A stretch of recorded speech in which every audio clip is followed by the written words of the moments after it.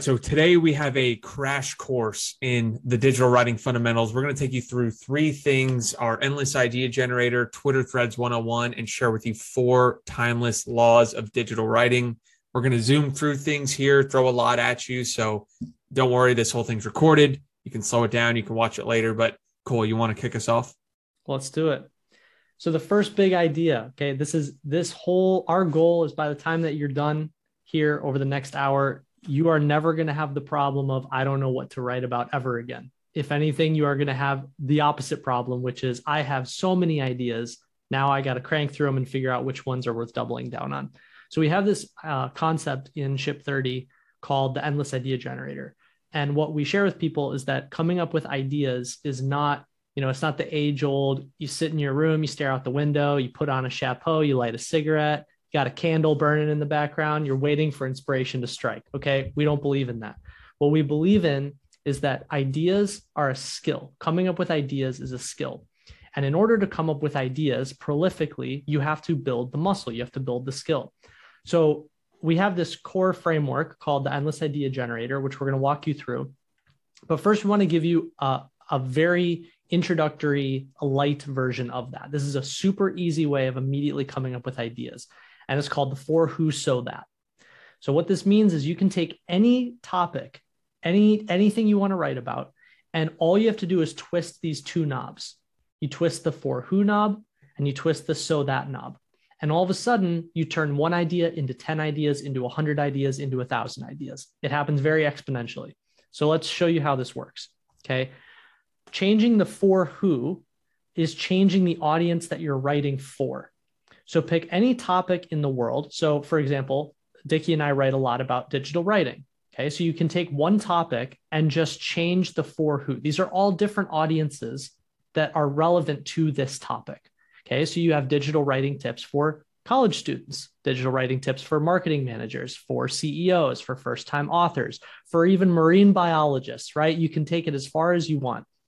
The point is, whatever it is that you're writing about doesn't just have one audience. It usually has dozens of audiences. And so the name of the game isn't, hey, I wrote one thing one time.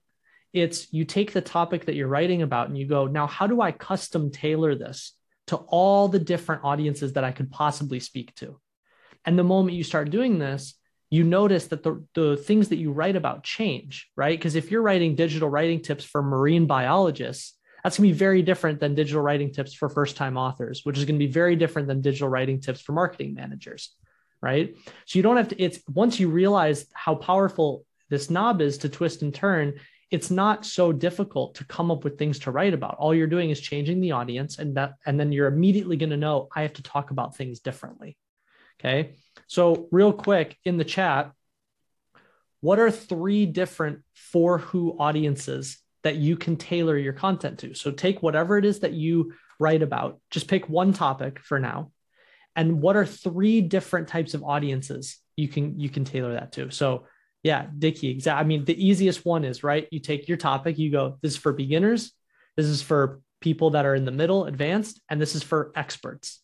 Boom. Three totally different types of content.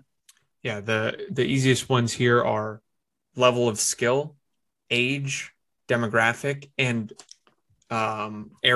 geographic area, perspective, financial situation. So with a budget, without a budget, things like that. And the subtle unlock here is the easiest one to do is write to yourself 2 years ago.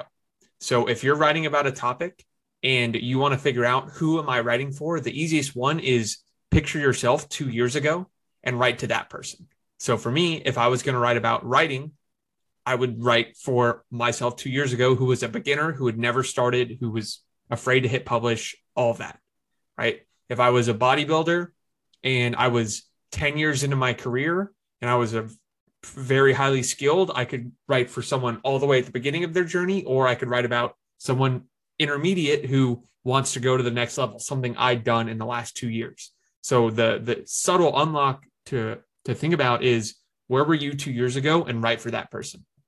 Yep. And notice the thing that we want to emphasize here is notice how the content changes.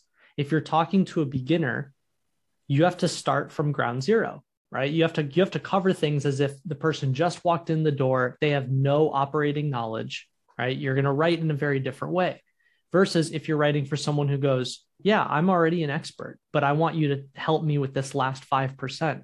Well, you don't need to explain all the beginner stuff, right? You can go straight to the end. So it's important to understand which audience you're writing for. And when people say audience, they think that that means like totally different topics. No, I mean, as you saw here, right? It's the same topic, but geared to a dozen different audiences. And that's the point, is every time you sit down to write, you go, what exactly am I saying to what specific audience? Okay. And my framework for this is I pick one specific person in that audience and I write everything to them. So you could write about writing tips, you could write about writing tips for college students, or you could picture a single college student who wants to learn how to write online and you write basically one-to-one to them. And by doing that, you create a depth of resonance that anyone in that audience, all college students, are going to feel like you're writing directly to them instead of addressing all these college students. Hey, college students, here's some writing tips. But hey, individual person, I know what you're struggling with, what you've tried before, maybe what your goals are, and I'm going to tailor everything I say directly to that one person. And the thing to realize here is that doesn't mean your audience becomes super small, because the internet guarantees that if there's one person with a problem and you write directly to them, there's going to be hundreds of thousands or even millions of other people with those exact same problems who are going to see it and it's going to resonate with them. So it's this paradox of specificity, which on the internet, when you write directly to one person, then you use its scale and it distributes it to everyone relevant. Instead of trying to write for a huge group of people, write for one person and let the internet kind of bring it to whoever it's relevant to. Yeah, the paradox of specificity is that you are looking for something that is hyper specific and universal at the same time. That's the key. So the for who is one knob. And then the next is the so that knob. So the so that knob is the benefit. Okay. You're speaking to this audience. Now, what are you going to help them do? What are they going to get out of it? What's the goal? What's the outcome? Okay. So notice all we did here is we're just going to take one of the dozen audiences, digital writing tips for, and we're going to use first-time authors. Okay. So digital writing tips for first-time authors to attract their first 1,000 followers, or digital writing tips for first-time authors to launch a #1 Amazon bestseller, or digital writing tips for first-time authors to earn their first $1,000. Digital writing tips for first-time authors to build credibility and get published in major publications. These are all different outcomes. It's the same audience, it's the same topic, but when you change the outcome, why is this important? All of a sudden, it's different, right? You have a different essay, you have a different thread, you have a different book, you have a different email course. It's a different thing, right? And so if you notice, these are just a handful of examples for one audience. So now take 12 audiences multiplied by 12 different so that's, right? And you have more ideas than you know what to do with. Yeah. And the way we think about this, we call it the knock-knock writing, or we call it knock-knock writing, which is if I told you, Cole, tell me a joke, your head would go, oh, shoot. I don't know. I gotta think of one. But if I said, tell me a knock-knock joke, you'd think of one right away. But there are far fewer knock-knock jokes than there are jokes as a whole. But adding that level of specificity and that constraint allows you to actually come up with ideas. So if you look at these examples, share some digital writing tips, you might say, there's too much there. But for first-time authors to build their first 1,000 followers, boom, I could think of 10 things immediately. Right? So all you need is a little bit of constraint, and then that opens up opportunity, which I think is one of the biggest things beginner writers struggle with is I don't want to add these constraints because then I have a small audience. Like I have fewer people, I have fewer things I can write about, but it's the exact opposite. And that mental shift is all you really need. And then you'll have hundreds of ideas. Yeah. Broad is the enemy. Broad is the enemy. You do not want to be broad. You want to be hyper specific. And the more you are hyper specific over time, you will learn which hyper specific things are working for you, which things people want to hear about from you. Okay, so this is the Endless Idea Generator Lite. This is the light version. So when in doubt, come back to these two knobs. For who, so that. Twist them around, you'll come up with a dozen new ideas. Okay. The core framework, or real quick, I think we just keep going. I think we get to the full thing.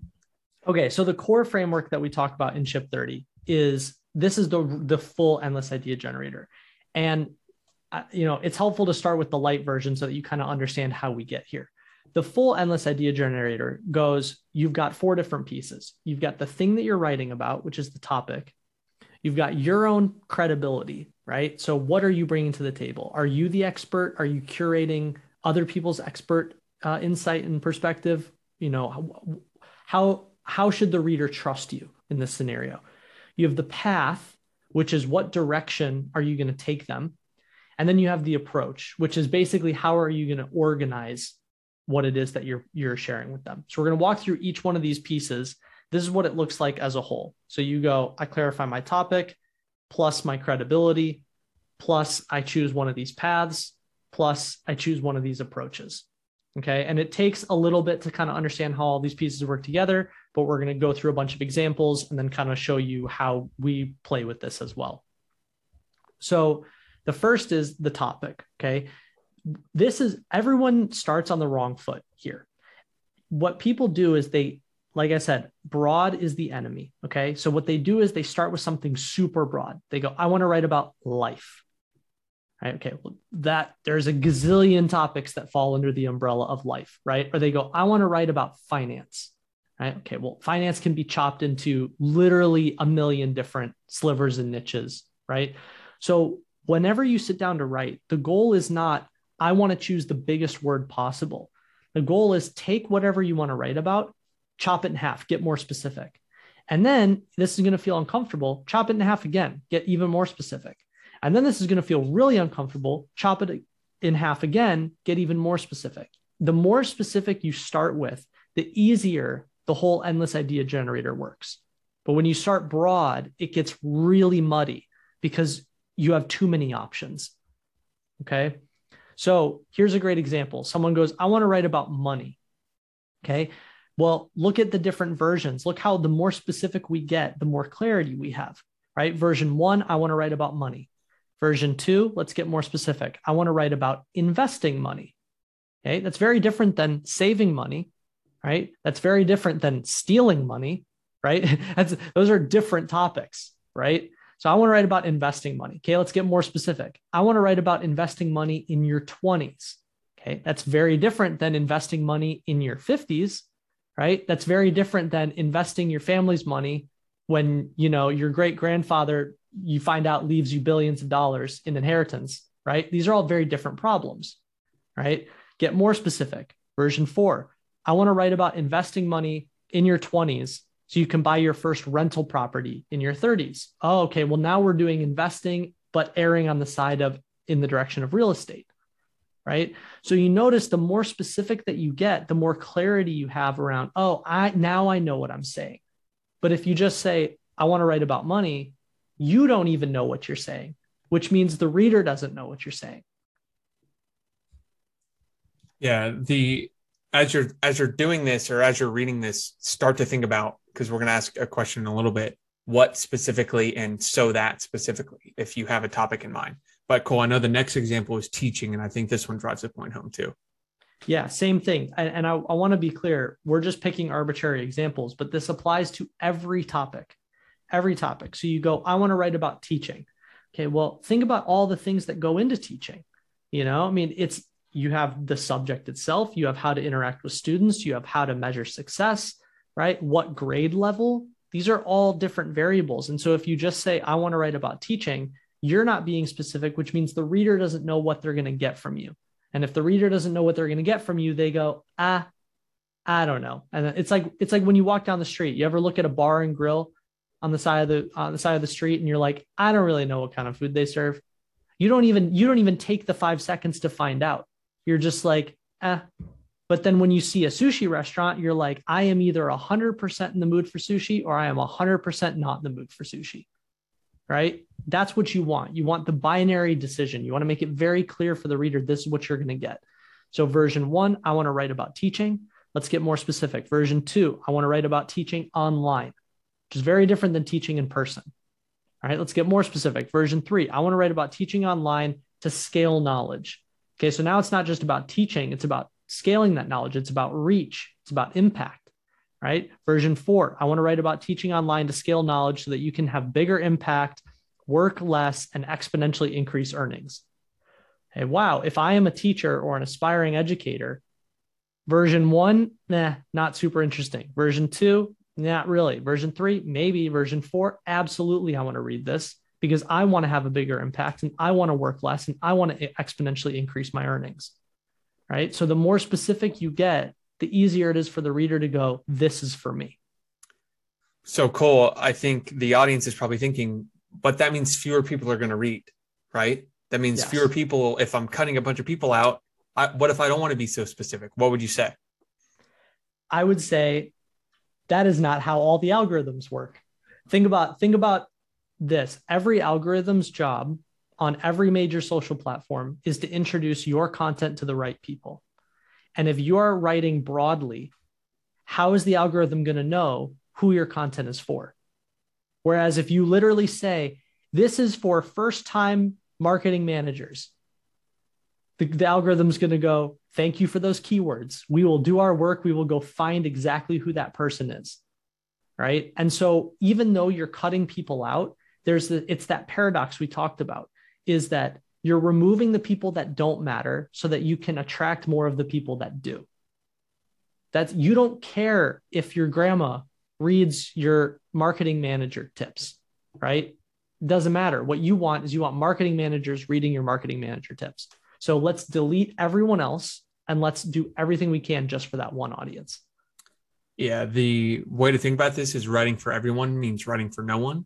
And I think Seth Godin said that. And when he says that, he means if you're not forcing your reader to make a choice, basically everyone's going to make the choice for you and they're not going to read it. Right? If you're not clear with who you're writing for, you're never going to actually reach the people that it should reach. Everyone's just going to ignore it. Versus I think a lot of beginner writers kind of hedge. They say, I don't want to niche down because that means fewer people. And what they end up doing is trying to write these big, broad topics that they don't have any credibility to actually talk about. Mm-hmm. So I think the second step of the endless idea generator is that credibility. So Cole, you want to talk about that for a second? Yeah. So credibility, first, I want to emphasize that credibility is not a one size fits all. Okay. It's not like you're either Tony Robbins or you're not. You're either Oprah or you're not. Okay. Credibility is all contextual. And a lot of times credibility is something that you give yourself. You say, hey, I did this. That's my credibility. Or I earned this. That's my credibility. But there's different types of credibility. All that matters to the reader is that they know where this information is coming from. Okay. That's it. And they really don't care if it's coming from you or if it's coming from someone else that you went out and you found. They just want to know, where is it coming from? Okay. It's like when you're at a dinner party and someone tells you a story, right? You're like, how do you know that? Either the person's like, well, I've been running X business for 10 years. You're like, cool. Okay. You're the credible person. Or they're like, yeah, my uncle has been doing that for the past 10 years. You're like, oh, okay, cool. You're curating your uncle's credibility, right? That's all the reader cares about. So there's three types of credibility. One is you are the expert, right? Someone goes, I have a question. You go, I know the answer. I've done this before. I've experienced this, right? I am the expert. I've achieved something. The second is you go, I'm not the expert, but I went out and I found all the experts. I'm curating the experts. That could be everything from I interviewed them. It could be I Google searched for 40 hours. It could be I read a bunch of books. It doesn't really matter how you got there. It's just you're the one who went out and did the work. You did the digging. You're coming back with the answer. And then the third is someone going, look, it's not like I've achieved anything huge in this field. I'm just sharing my personal experience. Okay. My credibility is that I lived it. Okay. And so let me show you how this works. So one is, Roger Ebert, the famous film critic, right? So expert, I'm Roger Ebert and I say, whatever movie, I realize that this doesn't make sense in today's time, but Don't Look Up was the best movie of 2021. Okay. I am the expert. Okay. Curating experts is, according to Roger Ebert and 9 other famous movie critics, Don't Look Up was the best movie of 2021. Okay. So you're saying I'm not the person, but I went out and I found all the people. Okay. And then third is, hey, I'm no Roger Ebert, but I've watched over 900 Netflix movies and shows, and I think Don't Look Up was the best movie of 2021. Right. So your credibility is, hey, nobody sits in front of the TV as much as I do. Right. So you don't have to be a famous movie critic. You just go, I experienced it. And here's where we tie the credibility and the specificity together. So if you're on this call and you're listening to this, you might be thinking, I'm not an expert in anything, right? What am I an expert in that I could possibly write about? And I'm here to tell you, you are an expert. The only difference between where you think you're not an expert and being an expert is specificity. So what do I mean by that? The goal is to take the broad topics you want to write about and add layers of specificity until you are an expert. Or if you want to write about a big, broad topic, you go and borrow the credibility from a bunch of experts. So let me give you an example from my personal journey. I started writing in January of 2020. And at the very beginning, I had no idea what I was doing. So I started to learn, started to kind of explore a bunch of different things. And about 6 months in, I latched on to something. It was, I was not an expert in writing, but I was an expert in building a writing habit. How? Because I had built one over the last 6 months. I added specificity where I wanted to talk about writing because it was going to help me learn it. But I didn't want to say, hey, I'm going to go write to journalists, or I'm going to go write to people who've been writing online forever. I'm going to write to people who have never written before, never published anything. And that I was an expert in because that was exactly where I was 6 months ago. And I had solved that problem. So anytime I wrote about something from my own place of credibility, I would write directly to that audience. And so anyone here who is interested in a broad topic, all you have to do is add that specificity until you become an expert, because you're writing to writing to your former self that to solve that problem. Or if you want to write about the general topics, you have to go and curate experts. So the other thing I did was, instead of saying, hey, I'm going to go talk about my writing routine and all this stuff, I went and looked at the Tim Ferrisses and the James Clears and the Eugene Schwartzes, Gary Halberts, these famous, long, super high credibility, and saying, look, I'm not the one sharing this.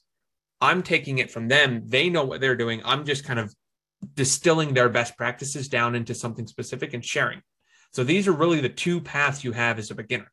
It's, I can go and curate the experts in this broad topic, or I can share my personal experience with a super specific layer of specificity, and then go with that barbell of curating experts and then talking about something you're an expert in because it's so specific. Yep. Yeah. I really think that the mental switch that needs to be flipped here is, we all forget that we experience life in our own vacuum, So like, you read your books and you're like, yeah, that's not that important. Right. But you forget that you've probably read books that other people haven't read, or you have whatever job you worked at a coffee shop for 3 years and you're like, yeah, that's not that special. But you forget that other people haven't worked at a coffee shop. Right. So what lessons did you learn that they haven't gotten to experience yet? We all live life in a vacuum. And your job as a writer is to kind of step outside your vacuum and consider the fact that you have experienced things that other people haven't. You know things that other people don't know. Right. I'm no crypto expert, but 4 months ago, I bought my first NFT.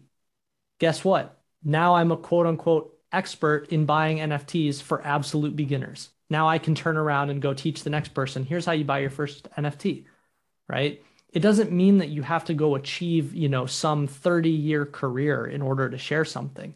It just means you experienced something, you learned something, and now you're going to turn around and give it back to the person that you were 6 months prior, 2 years prior, right? And if you can't do that, or you don't know how to do that, to Dickie's point, don't feel like you have to fake it till you make it, right? Just go curate all the other experts.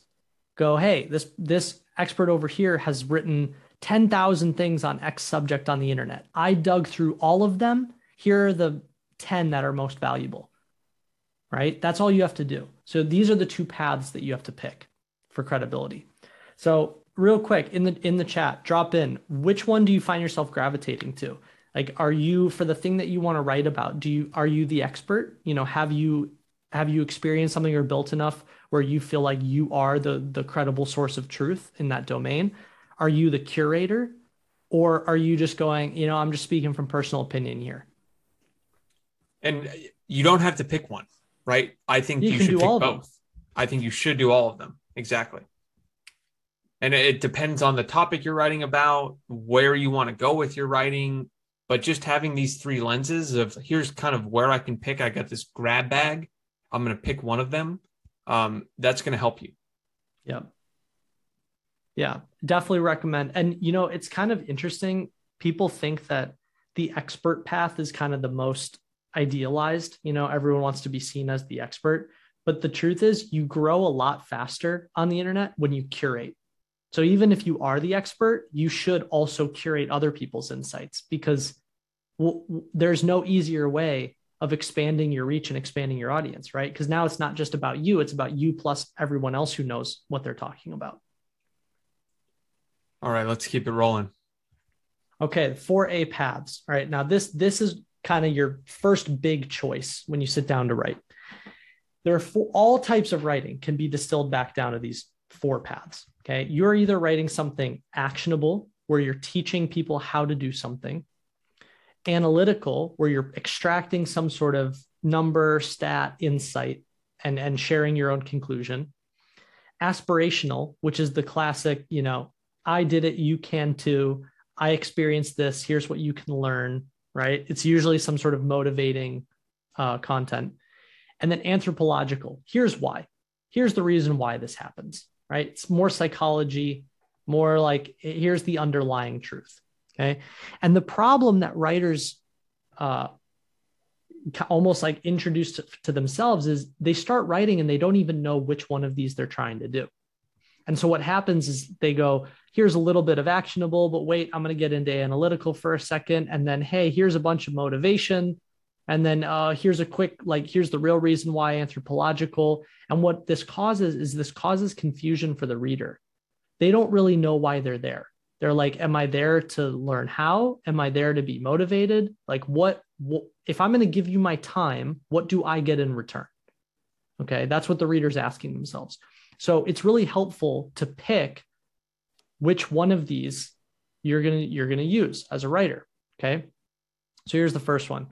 Someone scribbled on the screen. 1 second. So here's a good example of how this works. So I want to write about building positive relationships. Say this is you. Okay, well, notice how different the content is as you pick a different path, right? Actionable. 7 mistakes people make that cause positive relationships to turn sour. Okay, if you read this, you're going to learn these mistakes. You're going to learn how to not make these mistakes, right? How to, very actionable.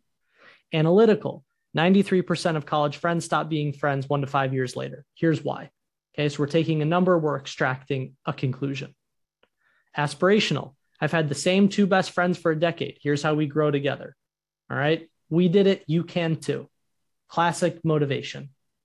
Anthropological, the real reason friendships fail, the real reason, right, is because one person outgrows the other, a guide for growing together. So notice, this is what's so difficult about saying, I want to write about positive relationships, or I want to write about money, or I want to write about life, is that it doesn't actually give you the answer of, well, but what about it? What specifically? And since you don't have the answer, that means your writing is going to be muddy. And since you don't have the answer and the writing is muddy, the reader goes, I don't know what you're trying to tell me. And then the reader doesn't give you their attention. And so all of this gets traced back to, you just don't have clarity around what you're writing about. So how do you get clarity? You get more specific, right? You pick one of these paths and you go, you're here to learn, right? Or you're here to be motivated, right? You got to pick. And then when you make that decision, all of the writing is in effort of achieving that goal for the reader.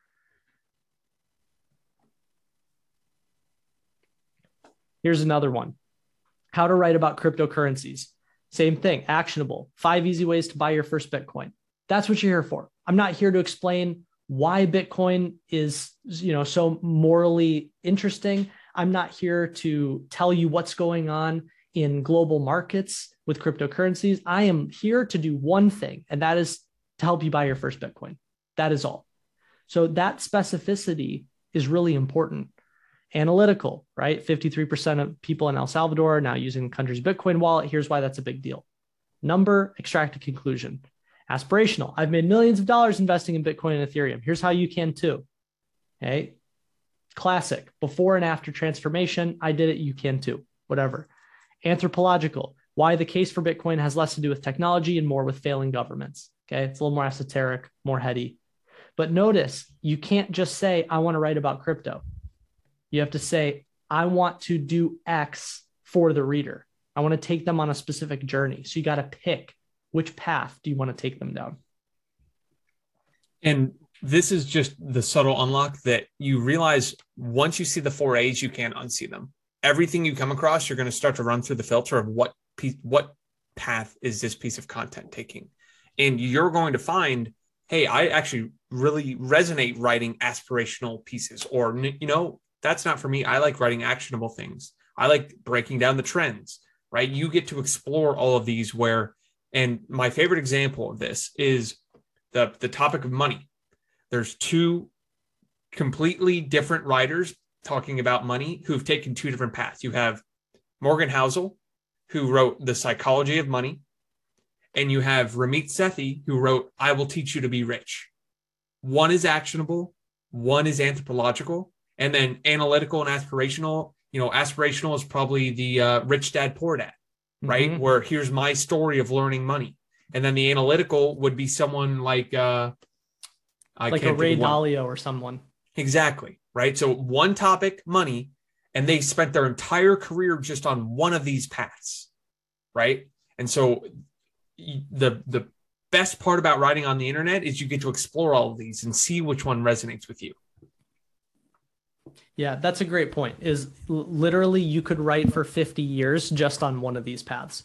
And most people become known for one of them. Like you can bounce in and out, but the reader's like, am I going to you to learn? And what am I learning about? Or am I going to you to be entertained and motivated? Right? That's really what you got to decide for the reader. So again, real quick in the chat, just curious, which one have you gravitated to in the past? Which one makes the most sense for you? Are you a how-to sort of actionable writer? Are you an analytical writer? Aspirational maybe you don't know. Motivation? Right. Yeah, maybe you don't know. And I think every single writer who comes into Ship 30 starts with, I'm not sure. And we say, that's why you're here. You're here to write every day for 30 days because you want to explore all these paths where by the end, you have enough data points, all this published writing, and you say, the 10 days I wrote analytical things, I really was excited to write that day. It was easy. It flowed from my fingertips. But when I tried to write some anthropological pieces, it was like pulling hairs. It took me all day. I didn't publish till late at night. And after 30 days, what takes most writers 10 years to figure out.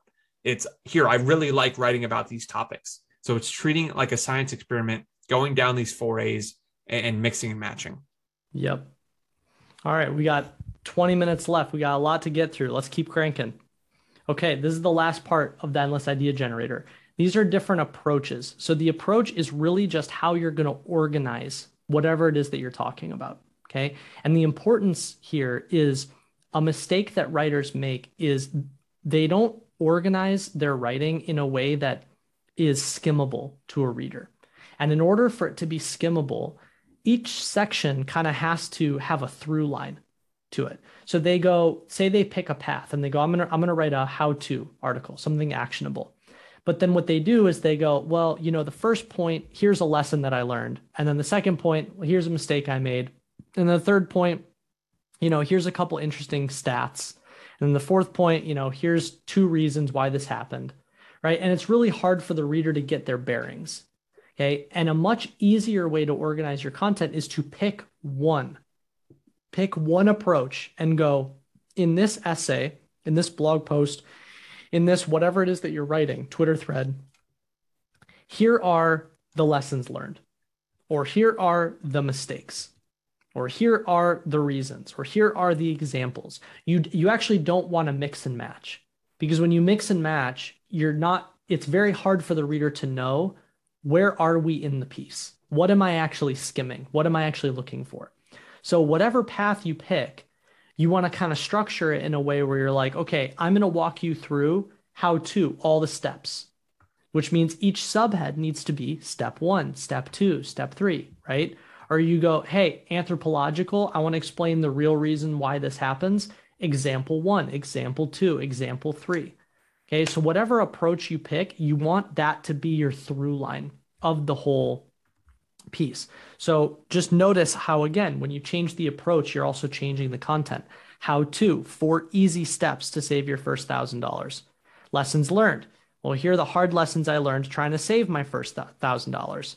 Mistakes, 9 mistakes I made trying to save my first $1,000, right? Notice how when you change the approach, it's a completely different piece, right? The mistakes you made saving your first $1,000 is very different than here are the steps you need to take to save your first $1,000. So the reason that we like sharing these proven approaches is same thing. If you take one topic and all you do is just keep the topic the same, keep the audience the same, so that maybe you'll have to change based on the approach a little bit. And all you're doing is changing steps to lessons, to mistakes, to quotes, to ways, right? Tools, trends, stats, reasons, examples. Okay. All you're doing is changing the approach. You have now a dozen different pieces because they're all different for the reader. Yeah, here, let me share my screen and take people inside the my idea generation zone. So do a little behind the scenes here. Oh, behind the scenes. This is a template we share with everyone in Ship 30 of, you guys see this? Yeah. So this is my idea generation zone, how I put the EIG, Endless Idea Generator, into practice. So what you see here is I have a bunch of topics. I modeled this after our friend Justin Welsh, who kind of broke my brain when he showed it to me the first time. So I have some topics here.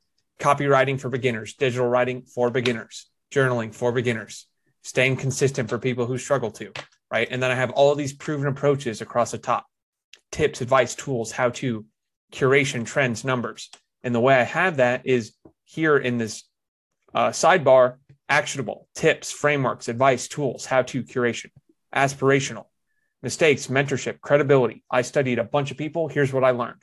Analytical, I see the world going this way. Numbers, reasons, contrarian, observation. Right. These are all the different things you could possibly write about, all in one spot. And then I just come around here and just kind of move my mouse around. So I come to this one: journaling for beginners, mistakes. I've been journaling for the past 5 years. Here's 5 mistakes I made that caused me to fall off, or 5 mistakes that actually didn't help me, or 5 mistakes of spending too much time breaking down paper journals versus digital journals, right? Mm-hmm. Whatever it is. And then I can just rapidly go through these. And the way we find these is looking at some of these things that work, right? You can go down all of this swipe file and say, what is actually going on here, right? Copywriting tips, or here's a distillation, right? You can share and go through all these things. So I just want to take you guys a little bit behind the scenes of how I do it, and actually put these into practice. Yeah. The takeaway is that prolific creators have systems. Period. Anyone that you see growing quickly on the internet, anyone that you see writing consistently, anyone that you see that's always publishing something new, it is not, they wake up in the morning, they stare out the window, they light their cigarette, and wha-bam, the magic happens. Okay. That's not what's going on. Prolific creators have systems, and the systems are based on, here are the different combinations that work. We're giving them all to you right now. These, after writing on the internet for a decade, these work. Okay. And so your job is to take the things that work, take the structures, but plug in your own ideas, plug in your own content. But the structures, there's a reason why, CNN headlines are the same as New York Times headlines, are basically the same as BuzzFeed headlines, are basically the same as Medium headlines, are basically the same as lead-in tweets on Twitter. Okay. They might look a little different. They all have the same similar building blocks. So that's our goal, is to give you the building blocks, and then you can play with them and figure out what that means for you. Okay. So this is the Endless Idea Generator. Again, as a whole, You have the topic plus the credibility, plus you have to pick a path, plus one of these 11 proven approaches. All right. So we'll send a recap video, but if you want, take a quick screenshot of this, play with it. But this leads to a different problem, which is now I have too many ideas. But you should never have the problem of, I don't know what to write about ever again. All right. So that's the endless idea generator. We said we were going to go through a lot today. Now we're going to do a quick crash course, Twitter Threads 101. Anyone who's already writing on Twitter, not writing on Twitter, this is kind of the TLDR. You should walk away knowing how to and why you should be writing Twitter threads. So let's dive in. All right, let's fly. First of all, big question that we get asked, what's the difference between Twitter threads and writing atomic essays or writing blog posts? The reason in Ship 30 we teach through the atomic essay format is because that is the easiest way to learn the fundamentals. You learn headlines, you learn formatting, you learn rate of revelation, you learn rhythm, right? You learn structure. Those are skills that can be applied to everything. They can be applied from everything to work emails, to your own email course, to products, to landing pages, right? Those fundamentals are really, really crucial. Twitter threads are kind of a sub-language of online writing. They are their own, it's like its own dialect, okay? And even though it's awesome to know how to write on Twitter, the reality is that those skills don't carry over as easily to other formats. So that's why we teach the atomic essays first, and then we get into Twitter threads second. Okay. So this is essentially just recapping, same thing. Twitter threads are harder to execute, which is why we teach them second, but they do have a lot of chance for virality as well. But so do atomic essays. We've seen both. Okay. They're just different languages. So one thing that we like explaining to people, Dickie, this is a thread that you wrote, had almost 700,000 impressions. And I assume you had less than 20,000 followers at the time. Yeah, somewhere right around there. And so the scale of Twitter and the internet and distribution is why you should, because only 20,000 followers, but 700,000 views, you're not going to get that anywhere else. You're not going to get that on any other platform, on your own blog, that's for sure, on Medium, anywhere else. And so when you have an idea that is going to resonate with a lot of people, it's best to put it on Twitter. Yeah. And the reason we point this out is because every person, whenever we start sharing all these things, inevitably someone goes, well, this all sounds great if you've already got 50,000 followers, but what do you do if you're starting at zero? As if I didn't start from zero, as if Dickie didn't start from zero, right? Everyone starts from zero. And the point that is really important to take away here is that more and more of social platforms, the algorithms are not based on your number of followers. They're based on your ability to write things that resonate. And then the algorithm takes care of itself, right? So Dickie, you wrote this, you have less than, probably around 10,000 followers, maybe if that at this time, but almost 700,000 people saw it. Same thing here. Okay. Almost 5 million people saw this. And you had, around 10,000 followers, whatever at the time. Okay. How is that possible? It's because the follower count really matters less and less these days. It's a total vanity metric, and it's cool, but that's not what matters. It's every time you write something, the ecosystem's trying to figure out, is this valuable? Okay. So what we're going to walk you through is how to write valuable things. So real quick, if you want to play with any of the templates here, we have a ton of proven Twitter thread templates inside TypeShare. They're really fun to play with. We've had awesome feedback with them. So if you need help kind of structuring your Twitter threads, really encourage you to hop inside TypeShare and play with the templates that are in there, because these are essentially how Dickie and I structure our own threads. So that can be a really helpful way to learn, is to actually just plug information inside the template when you're first getting started.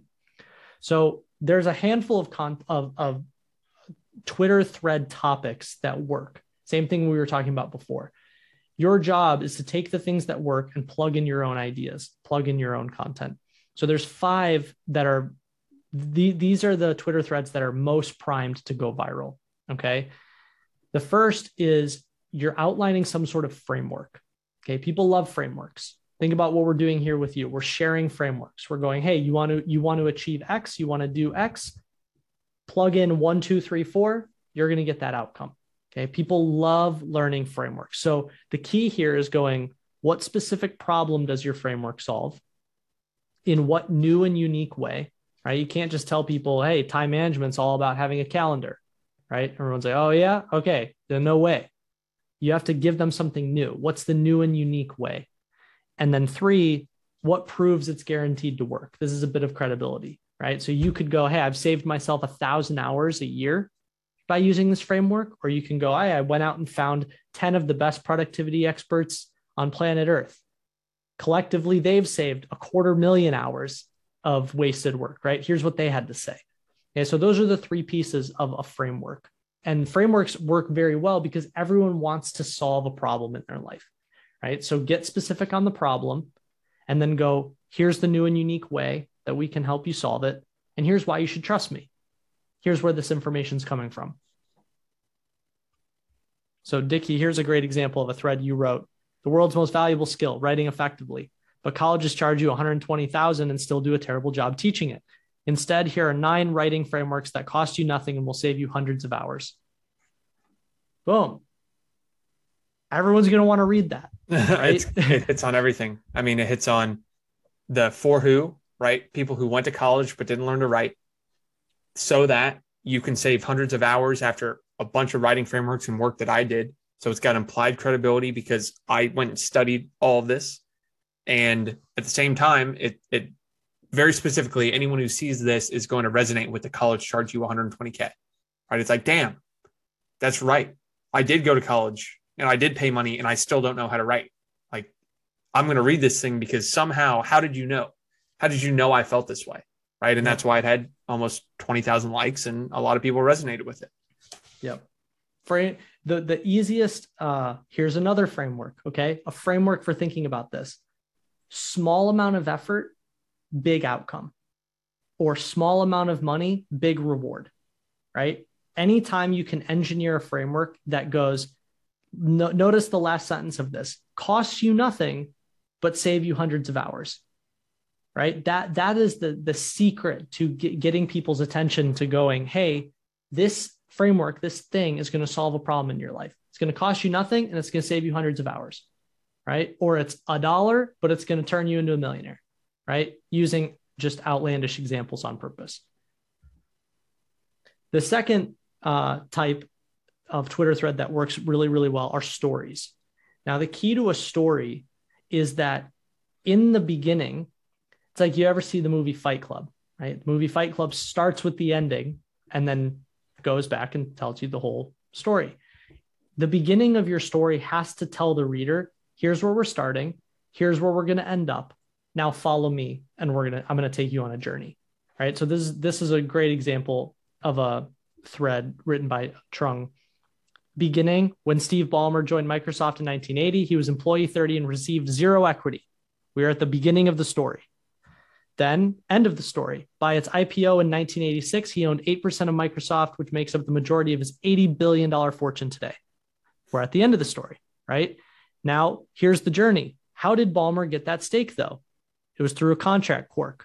Here's the story, right? So why you read as a reader is you go, you told me the beginning and you told me the end, and that's a pretty interesting story. Now I want to read to find out how that happened. Right? It's every murder podcast ever, right? He was a normal man in the middle of a town until one day he may or may not have murdered his next door neighbor. Listen to the next 10 episodes to find out, right? That is every murder podcast ever. So whenever you're telling a story on the internet, it is very important to not just start, but to tease, where are we going? That's why the reader's invested. I want to see how this all unfolded. Dickie, you did this in some cool ways too. I mean, 2 threads here. I ran for class president my senior year of high school. What followed was 2 landslide victories, an impeachment trial, pitchforks from 3 suburban housewives, and 3 marketing frameworks I'll never forget. I think that personally is the best hook I've ever written in my entire life because it's 1 sentence and then how can you not read that whole thing? And the best part about it was people got to the bottom and they said, I can't believe the hook actually delivered on the promise. right? I can't believe the story you just told me actually had all those things. And so a lot of people would see that and say, oh, you're using clickbait, right? No way, that's clickbait. And what we say in Ship 30 is it's only clickbait if you make a promise and you don't deliver on it, right? So something wouldn't be this popular and have a bunch of replies and a bunch of people laughing and saying, wow, this was amazing, if it didn't deliver on all of those things. And so I didn't lie. That's exactly what happened. And boom, by the end, you're like, wow, you made a promise to me, you got my attention, and you delivered it. I'm now a long time reader. I'm going to read whatever you have to say pretty much forever. And that's exactly what happened. Yeah. Same on the other one. I used to have a severe addiction. Planning. Boom. A little bit unexpected, right? Most people would think, oh, some other addiction. But no, my addiction was planning. My brain loved the cheap dopamine of gathering books to read, tasks to complete, and videos to watch. What ended my addiction? This story of two men learning to fish, right? So beginning, I had an addiction. I cured it. How did I get there? And I told the story, right? So anyone would resonate immediately. And then same thing, people got to the end and they said, wow, this resonated so heavily with me because I had that same exact feeling. And now I can use this story to help me overcome it. This is a terrific stress test for your own writing, by the way. If you can't summarize the entire story in a beginning and end, you probably don't have a story worth telling. And that's a brutally honest way of looking at it, but it is super helpful, right? Because if you can tell all of these examples, you only need to read 2 sentences and you're either bought in or you're not, right? You're either like, yeah, I want to go on this journey, or no, I'm not interested. And that's a good thing. You want that. Instead, what story writers do is they're like, I don't want to tease the ending, and I want to be mysterious. And I want you to just take my hand and I'm going to take you on a journey and you have no idea where you're going to go. Okay. Imagine if your friend was like, I'm going to blindfold you. I'm going to put a gag in your mouth and I'm going to grab you by the hand and you're just going to walk with me for an indefinite amount of time. Are you game? You'd be like, no, absolutely not. I am not interested in that activity. That is what most storytelling writers do. Okay. And so instead you want to tell them, this is where we're starting, but this is where we're going. And if that is compelling, the reader goes, now I'm interested. Now I want to go with you on that adventure. Okay. Let's keep cruising. Third, actionable tips. Anytime you can take anything and go, I went from X to Y, right? Or I achieved Z. Here are some tips for you to accomplish the same. Okay. It's just a list. This is like the easiest format to execute. So if you're first starting out, this can be a really great way of just practicing, getting some reps in. But easiest way to write this, what's the desirable outcome? What's the unconventional way of unlocking it? And now here are all the ways that you can unlock it. Here are the tips. Here are the mistakes to avoid. Here are the reasons, right? It's just a very, very simple, straightforward. This is way easier than writing a story. So here's an example. Over the past year, I've tweeted hundreds of small but powerful writing tips, but these 19 accumulated more than 1 million views and thousands of comments and shares. Here they all are in one place. So when you read that, you go, I'm here for one reason. I'm here for the best 19 writing tips. That's it. No other reason. Let's not overcomplicate it. Just give me the 19 writing tips. And that clarity, it might seem really simple, but I had a mentor that used to say to me, simplicity is velocity. You don't want to overcomplicate it. Simple. Keep it simple. You can do the same thing with, we call them anything lists, right? Anything you can list out is a list, right? So here are 10 books that you need to read. Here are 12 podcast episodes that you probably missed in 2021, but are amazing. Here are 5 ways to cultivate better friendships in your life. Anything that you can list out, as long as you have specificity around for who, so that. Right? That's what makes it a compelling list. Who's this for? To what end? To what outcome? So same thing. I had this tweet. Every second, 6,000 tweets are tweeted on Twitter. That's over 350,000 tweets sent per minute, 5 million tweets per day, 200 billion tweets per year, which means you've probably missed some of the best content this site has to offer. Here are 15 you need to read. Let's not overcomplicate it. I'm here for the 15. That's it. Right. And again, so many writers, they introduce problems they don't have. You don't have to make it more complicated. You don't have to be clever. Just tell the reader exactly what you're going to give them and then deliver on that promise. And then lastly, thread of threads, we can kind of breeze through this one, but it's once you've accumulated a library of Twitter threads, you can repackage them into their own and say, hey, I've written a bunch on this topic. Here they are all in one place. And so it's a way of compounding your library. Once you've written a ton, you have, boom, I have a ton of things to share. You don't even have to write anything new. It takes 5 minutes. And this is the best way to either curate someone else's threads, say, hey, here are the best copywriting threads on Twitter.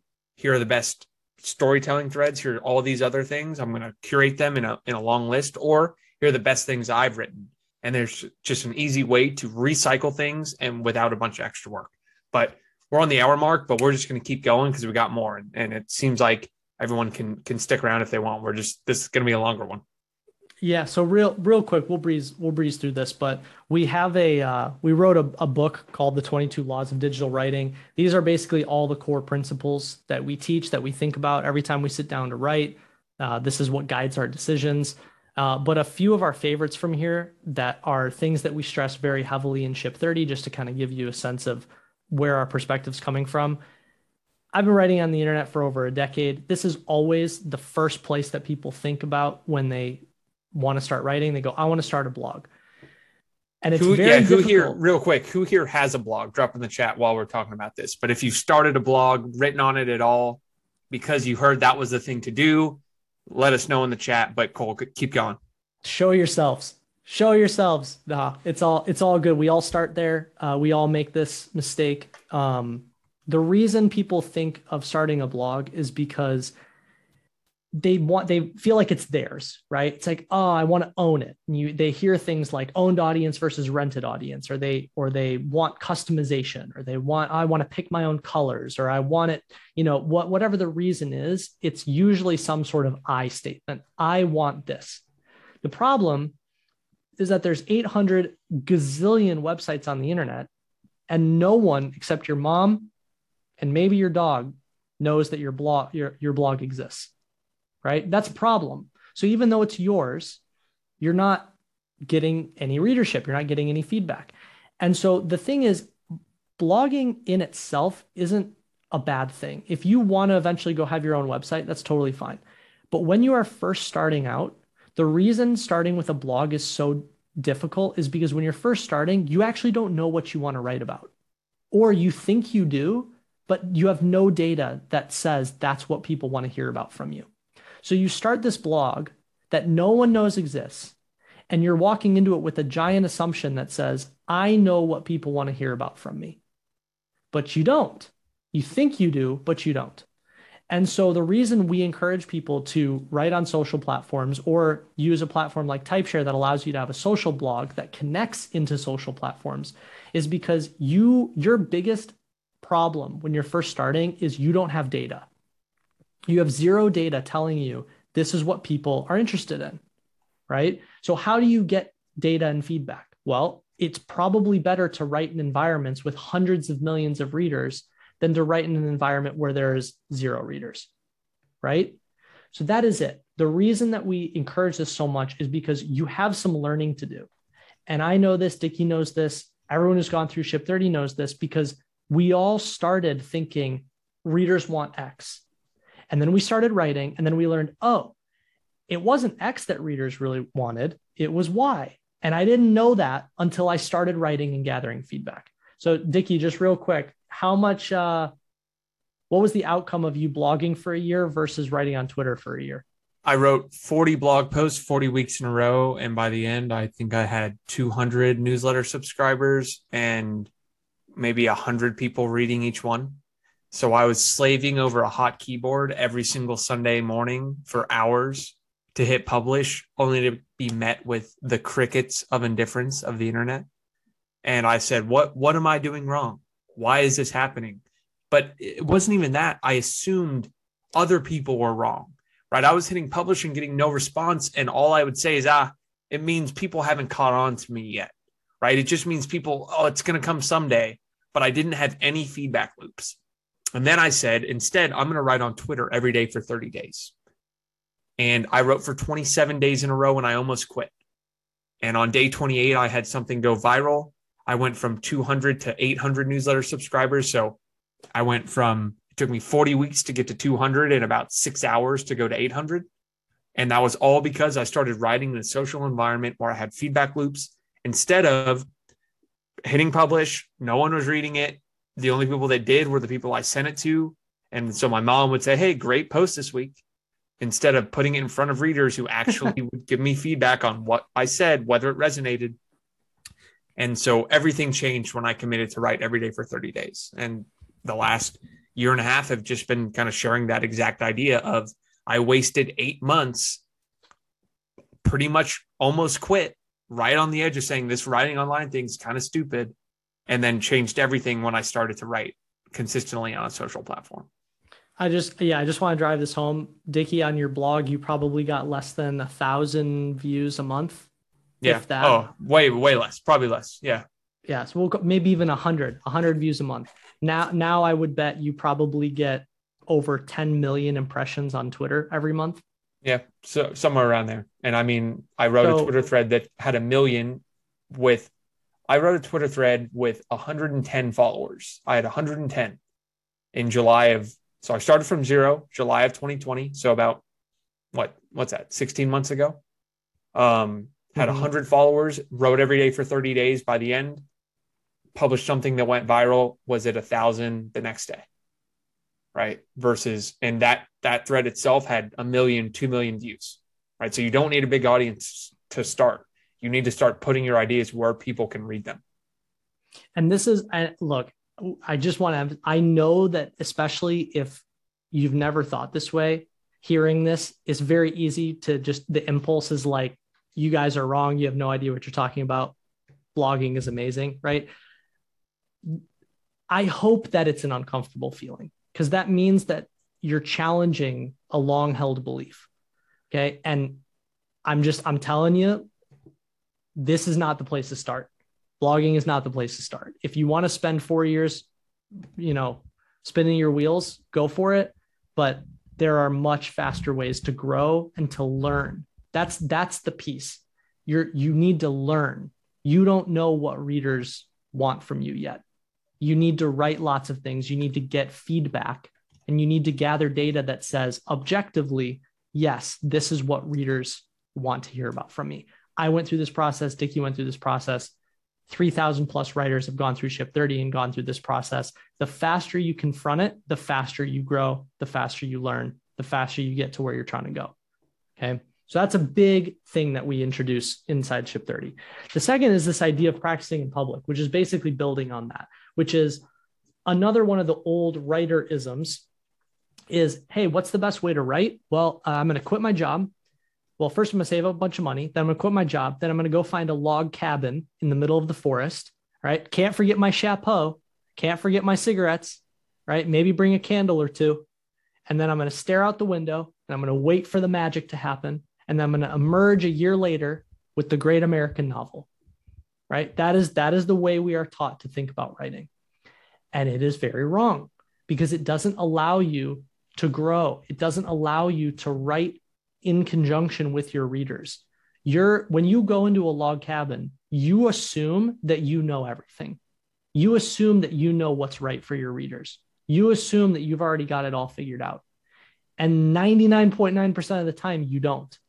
Because what happens is when you practice in public, you write things that allow you to get feedback. A reader asks you a question. A reader points something out. A reader says, wow, I really loved the way that you put that.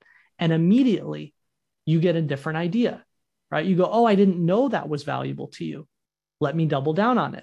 Let me create something else for you, right? So your goal is not, everyone wants the big reveal. Everyone wants to go off into the log cabin and then come back and go, look at this amazing masterpiece that I wrote. Aren't I amazing?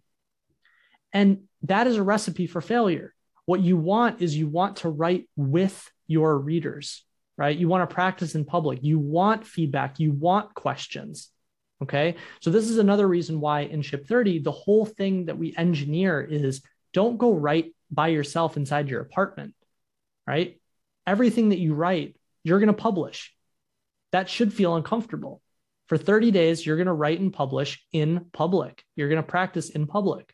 And what that's going to allow you to do is it's going to allow you to break through that very early impediment that stops every writer that goes, I think I know what people want to hear about from me, but you don't.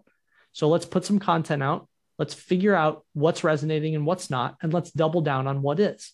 That's the whole ethos of shipping 30 atomic essays in 30 days. Spot on. Let's keep rolling. Boom. This is a third one. It's a fun one, but it's a really interesting way of thinking. Another one of our favorite principles is that the size of the question dictates the size of the audience. So what this means is most people sit down to write. They go, I want to write about X. And then the second question they ask themselves is, well, now how do I get 1 million people to read X?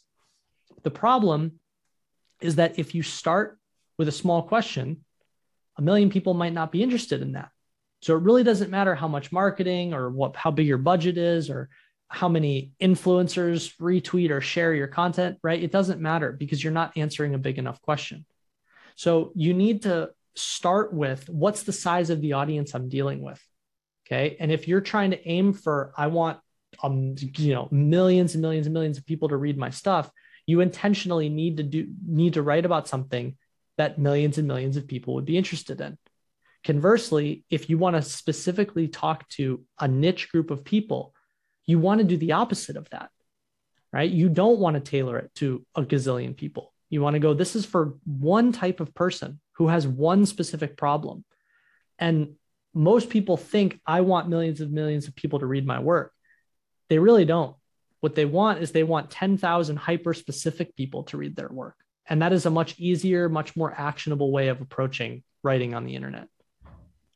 The way I think about this is I've written a lot of viral things that didn't lead to any followers or really anyone resonating, because if you write something on life advice, people just read it and they don't resonate with you. But if you write something that feels handwritten for them, they're going to immediately be a longtime reader, a lifelong reader right away. It's saying, I don't know how you knew I had this problem, but you solved it so well for me. It felt like you were writing a letter directly to me. I'm going to read everything you write for the rest of the time. Yep. Whereas think of content marketing, which is like what Zapier does. When you hit Google for like, how do I use this tool? And somehow you end up on Zapier's website or some content marketing site. You don't think, oh, thanks, Zapier. You just read the article and you move on. Right. So as you think about it, it's okay to write things where that's the case, but don't expect to build a loyal following if all you do is write kind of fortune cookie or things that are super broad, because that's easy and people don't resonate with the author. But once you write something that feels handwritten to them and that you only do through a hyper specific question, then that's how you build a dense following. Yeah.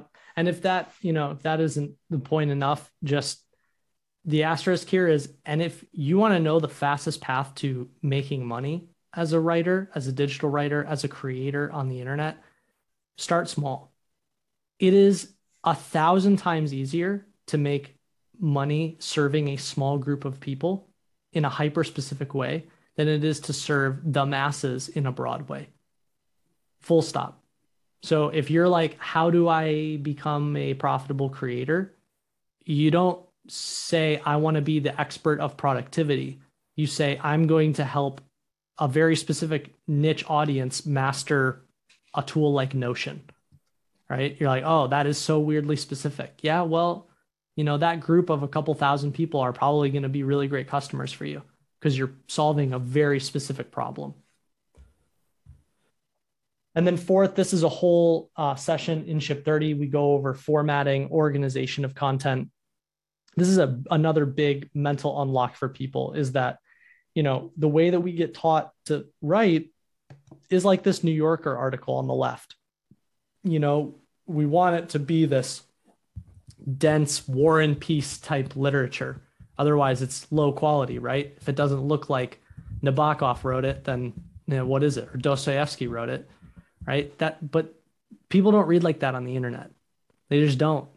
And the reason people skim on the internet is because there's so much information that we are trying to find the piece that we find most valuable as quickly as possible. right? Think about how many pieces you are exposed to in a day. You could quit your full-time job and not read them all start to finish, right? There's too much. So the reason people skim is because they go, there's something here. I just want to find the good part, which means your job as a writer isn't to go, well, I expect you to give me 45 minutes of your undivided attention. Your job as a writer is to go, I want to give you as many entry points into my writing as possible. Let me help you find the part you're looking for. Just take what is most valuable to you and leave. That's fine, right? Because you're achieving a goal. So a big thing that we emphasize and that we walk people through in Ship 30 is how to structure their writing using subheads, using bullets, using lists, right? Truncating sections together, grouping ideas together. Because what you want is you want the reader to read the headline, buy into the idea, and then quickly skim and go, that's the thing I'm looking for, and then be gone. And whether they spend 3 seconds doing it or 30 minutes is kind of irrelevant. You answered a question for them. You fulfilled the promise to them. You delivered for them. And speed is actually your advantage. You want that to happen as quickly as possible. You don't want them to have to slog through 28 long paragraphs in order for them to get their question answered. And here's the opposite end of this is a lot of people will say no one's had their life changed by a piece of writing that was skimmed. And I would push back on that and say, you're not writing something skimmable. You're making it skimmable so they'll read the whole thing, right? Because if it is skimmable where I can say, oh, I see X, Y, and Z, now I'm going to read the full thing versus you just give them a big block of text, they're not even going to get there. And so when you feel strongly about the quality of your writing, you should do everything possible to get as many people to read it as you can, whether that means a quote unquote clickbait headline or a very nicely formatted piece. Feel strongly about, hey, I'm writing something that I know if someone reads, it's going to change their life. And then I'm going to do everything I can to get them to read it. Yeah. It's not about you. That's a big thing here. It's not about you. Doesn't matter how many hours you spent writing it. Doesn't matter how great you think it is. Every choice is in service of the reader. What will the reader find most valuable? What will the reader resonate the most with? What will they find most helpful? Right? You're kind of irrelevant. You are the vessel. Okay. And these are all big point of view 0 to 1 things that we spend a lot of time on in Ship 30 is that it's not just, hey, ship 30 atomic essays over 30 days. It's rethink the way you're considering writing and creating in a digital world.